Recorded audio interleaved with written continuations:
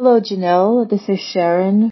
I do thank you for this invitation. So basically, I'm a nurse for 31 years, originally licensed in New York State, but now living in the Southwest. And I also lived in Los Angeles for 13 years and watched it deteriorate under blue rule, if you know what I mean. When the virus emerged, I was forced to go work outside of my regular job to take care of those patients, and I was glad to help.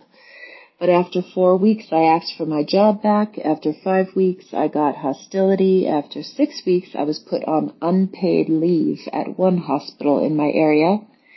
I then switched hospitals, took a $20,000 a year pay cut to do so, and I was not in the lofty position I had been at the previous hospital, but I was also deployed to the ICU to take care of COVID patients during the second wave while I was there, and I wound up quitting that job under duress. I was sort of forced out by aggressive coworkers and a lot of adversity. When the vaccine came out, I knew it wasn't a regular vaccine. I wanted some data. There was none. All of my colleagues took it, and I was under enormous pressure and was ostracized for not going along with the crowd. Basically, that's my story. I have been jumping from job to job. I was taking care of pediatrics at home until before the federal mandate in the U.S. went down. Even separate companies were saying you can't work here if you don't get it, and they gave us deadlines. So I was taking care of children at home for a while who don't generally get COVID, don't generally die from COVID, and I was given a deadline.